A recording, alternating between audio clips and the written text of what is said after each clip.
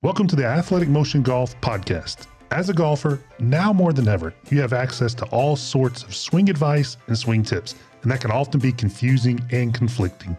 This podcast is going to help you cut through all the clutter. You'll understand what really happens in the golf swing based on what we've learned from measuring the very best golfers in the world. But most importantly, how that information can help your swing. And we're going to try to do it all in 15 minutes or less. This episode is brought to you by AMG Plus, the best way to train your swing online.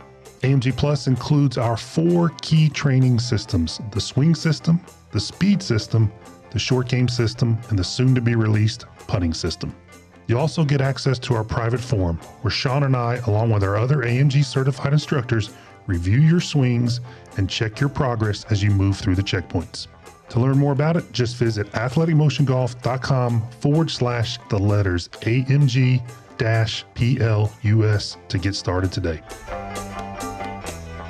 Sean, there's 3 big kind of causes or ideas or concepts, however you want to think about it, that actually keep golfers from shallowing the golf club and getting the club pitched on a good plane, and the downswing causing those steep downswings that we all hate. And it really starts from that concept, which if you have a concept, we'll call it concept A, and you're trying to develop tactics to implement that concept, and that concept is flawed, your tactics are going to be flawed as well. And one of the top 3, that's what this podcast is going to be about, the most 3 common issues that we see that steepen the club coming down is golfers who are trying to hold that lag angle, that angle formed by the left arm and the shaft. It's classically at 90 degrees at the top or thereabouts. Trying to maintain that angle all the way down to the ball, that's a straight steepening move. Yeah, and I mean, it's been taught for years to kind of pull on the chain and hold a bunch of lag.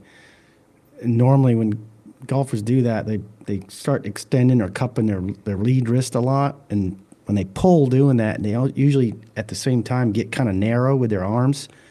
When you combine those few things together, that usually will stand the club up, so it goes against kind of what they're trying to do. Well, and we've made a video on it recently where that angle of lag, again, between the forearm and the shaft, that's not shaft lean.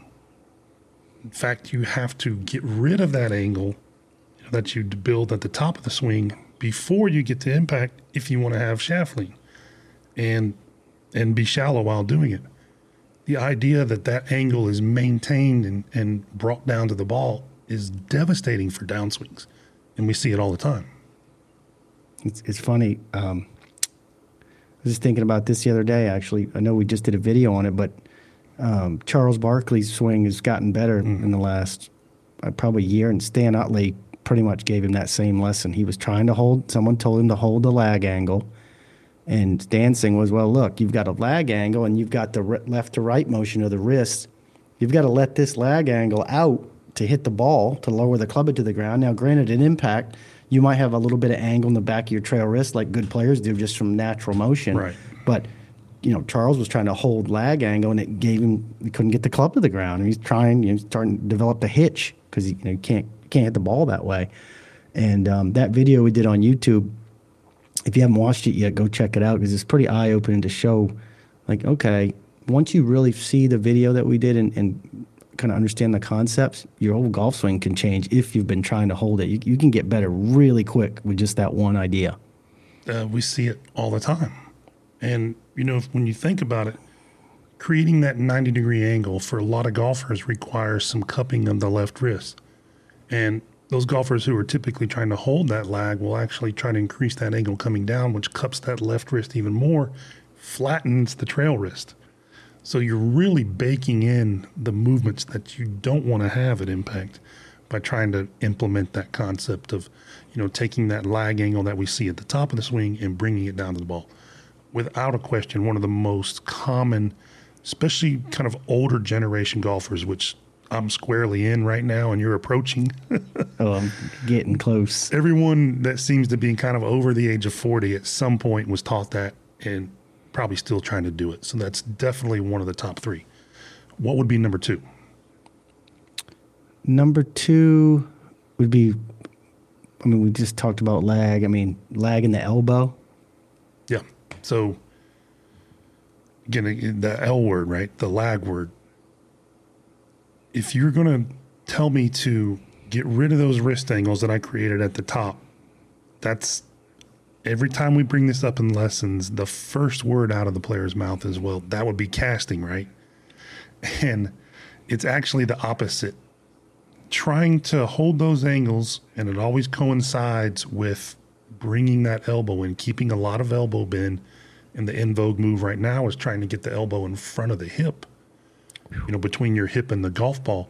Trying to do both of those, we call that elbow lag. And again, it just keeps all that bend in that right arm for a right-handed golfer. And when you're coming down, you can't really get to the ball without doing some cartoonish type contortions that most of us physically will not be able to pull off time and time again without giant bottles of Advil. Yeah, and it's so important to understand what your arms and wrists are supposed to be doing, I feel like. I mean, it's the only connection you have to the club, and any input that you do there is probably going to make it to the club. So if you're taught to, we just talked about the wrists, right, overcupping and that kind of lag, but if you're trying to hold this trail elbow or increase the angle in it and drive it in front of your hip, your trail hip, which is a kind of those things go together. Usually people get narrow when they try to do that. Mm-hmm. That's directly affecting the pitch of that club, and 9 times out of 10 it steepens. It's the opposite effect. It does not shallow the club. And we see it every day in the lesson tee. I have guys go to the top of the swing. I'll place them there and say, all right, stay nice and wide, and just kind of feel like you let the club head lower down to the ground while you shift your body and turn it. And they have more lag, more shallow, more shaft lean. It's comical, really, at this point, because we'll say, okay, what do you think of that one? That didn't feel right. And then, we have them look at the screen because we record every swing in a lesson because we want people to see. We want the golfer to see what they tried to do, what did it do to the club? Every swing, we're doing that, right? We're doing that for hours in lessons. And they're like, oh, wow, I've never seen – I mean, we get it all the time. I've never seen my swing ever look like that. And I've been trying to do it for years. And you just told me one thing to do, and I have all the things I was trying to do just from good information and changing the inputs, right, that you're trying to do immediately makes them more shallow when they've been steeped their whole life. Not only giving them something different to do, but most often the opposite, right? And this is a perfect example. These number 1 and 2 things are a perfect example. Holding those wrist angles and trying to hold that elbow by way of driving it in front of the hip, which, again, we've never seen a good golfer do that. And we've got videos coming out exactly on that same topic. All that internally rotated, externally rotated, trying to go external in the downswing. All those things go together, and we just do not see good players do that. Because you've got to get the club squarely to the ball, and that requires those are all opening moves with the club face. So that requires you to make a bunch of compensations, a bunch of other kind of contortionist type movements, and it's just exhausting to try to do those. And then when you see what the best players in the world do, you're like, well, they're not doing that. And they play for pretty big stakes nowadays. In case you haven't heard, in case you've been living under a rock, there's a lot of money flowing around golf right now. And these guys are going to find the best ways to do this because they're the ones that are going to benefit the most from doing it in the most efficient manner possible. And you put quotes around efficient. So trying to do something that the best in the world don't do, you say it all the time, it's like, it's not a good idea. You might want to rethink what you're doing if you're trying to do something that the best golfers are not trying to do or are not doing. Got a quarter of a second, less than a quarter of a second to downswing. There's not a lot of time to make up for poor starts to the downswing, and these two are certainly killers for how you start the downswing. Number 3, what do you think? There's a couple here we could go to. I've talked about both of them. I mean, I like the one you talked about. It's in vogue lately, is this driving your rear end back and driving your chest down to start the downswing. And funny enough, we had someone in here, you were here last week, and he was doing them all. He had all 3 of them. It's not uncommon, unfortunately. It's not. It's just the information he was given, and good athlete applied it, and there you have it. He was real steep. And that's the thing, right? If you're a practicer and then you have some athleticism on top of it, you will start doing what you're practicing. So it's always important to make sure you're practicing the right things. But yeah, we see this one as now more of a response of early extending, right? Again, it goes back to kind of the menu analogy when we have golfers come in for lessons. It's like there's a menu behind us, and they're like, okay, I'm going to take some shallowing. I'm going to, hold the early extension. I'm going to take some shaft lean. It's like they're picking and choosing these things where the reality is these golfers in many cases are early extending because that's going to give them their best chance of hitting a decent shot. So if you take early extension away and throw the butt back, drop the chest, that's all steepeners, right? That's going to make you steepen it more. And heaven forbid, if you're trying to do 1 and 2 on top of it, it's not going to be pretty. No, it's interesting. We need to do that sometime, list out all the steepeners and shallowers, because it's kind of interesting to think about. I don't think many people even understand it, but when you do understand it, the swing makes a little more sense. Like, I need to have these steepeners and shallowers the right amounts. I don't want 3 or 4 steepeners on the downswing because I'm going to have to now shallow by standing up. Yeah, so, like the old-timey scales, right? Like the scales of justice type scales. Mm-hmm. You put 1 unit of steepener, you better put another unit of shallower. If you start stacking, you can even stack too many shallowers and get in trouble. So you want those scales to be fairly balanced. And, it's become such a trend in golf lately, I would say maybe the last 5 or so years, that rotation is the cure for all. Rotation is a steepener, right? 100%. Rotation puts things in front of you or behind you, The arms move the things up and down. If you're only giving it going from behind to out in front, that's a steepening move. And if you aren't working the arms correctly, which again, for some reason, using the arms in the golf swing got to be, I don't know why it's frowned upon, or you can use anything poorly. We see guys all the time try to get open poorly. We see guys all the time use their arms poorly. That's not an excuse for not using them at all. If you use them poorly and then you're over biased, we hear the term all the time, I'm a pivot driven swing, or I don't want to be an arm driven swing. There's no such thing. You have to have them both working pretty darn well to be, again, balanced and moving correctly. You start combining bits of these concepts together, and you start creating the drills to work on them, and then you really get yourself down a rabbit hole. And you always say it's going to take you a minimum of 3 times as long to dig out of a hole as it is to dig the hole. In some cases, a lot longer than that. Yeah. And I meant to say something a minute ago, but I spent quite a bit of time in Martin Hall. We become pretty good friends, and he said it to me a few times. You have to be very careful what you tell a good player or a good athlete or a coordinated person, because they'll probably end up doing it sooner or later. And that's probably not good. In many cases, but that's why the quality information that you are taking in is so important. No, what a great quote from him, because we see it. We see it, and every day we teach the lessons. The guy will come in and I've been trying so hard to not be steep in the downswing. I've been trying so hard to get open in the downswing. Okay, what have you been working on? And whatever they say it is, in this case, either holding the angle or driving the elbow or trying to keep my butt back. But you're doing all those. But that's why you are still steep. It's not the cure. It's actually part of the problem. So understanding that, and again, I think you had a great point in that, understanding what the steepeners are versus what the shallowers are in the golf swing. If you can think about it in debit and credits and just add those elements and work on those elements in the drills you do, you're going to be way better for it. Think about that. I think Jim Hardy had a book. One of his books was about that, right? The steepeners and shallowers. Great book. Yeah. I remember when I first read it, I'm like, oh, wow, this makes complete sense. Yeah, this isn't anything new, I get it. Or certainly not our idea. This steepener and shallower has been around a long time. Just get some of the older things in golf that have worked for eons, sometimes get forgotten about because they're older and they weren't around before social media. It's like everybody now is looking for a magic bullet, like some crazy different way to swing it, like leaving the arms up and spinning around, or flexing your wrists a ton because DJ does it, or making the biggest hip turn you can on the backswing. It's like all this stuff that people are trying to do now, I just don't see it helping them get much better. The old school normal golf swing, we call it plain vanilla, works pretty good. Yeah, we're good for Byron Nelson, Ben Hogan, just on down the lineage of great golfers. And there definitely is a trend for these outliers, like really liking these outlier type movements.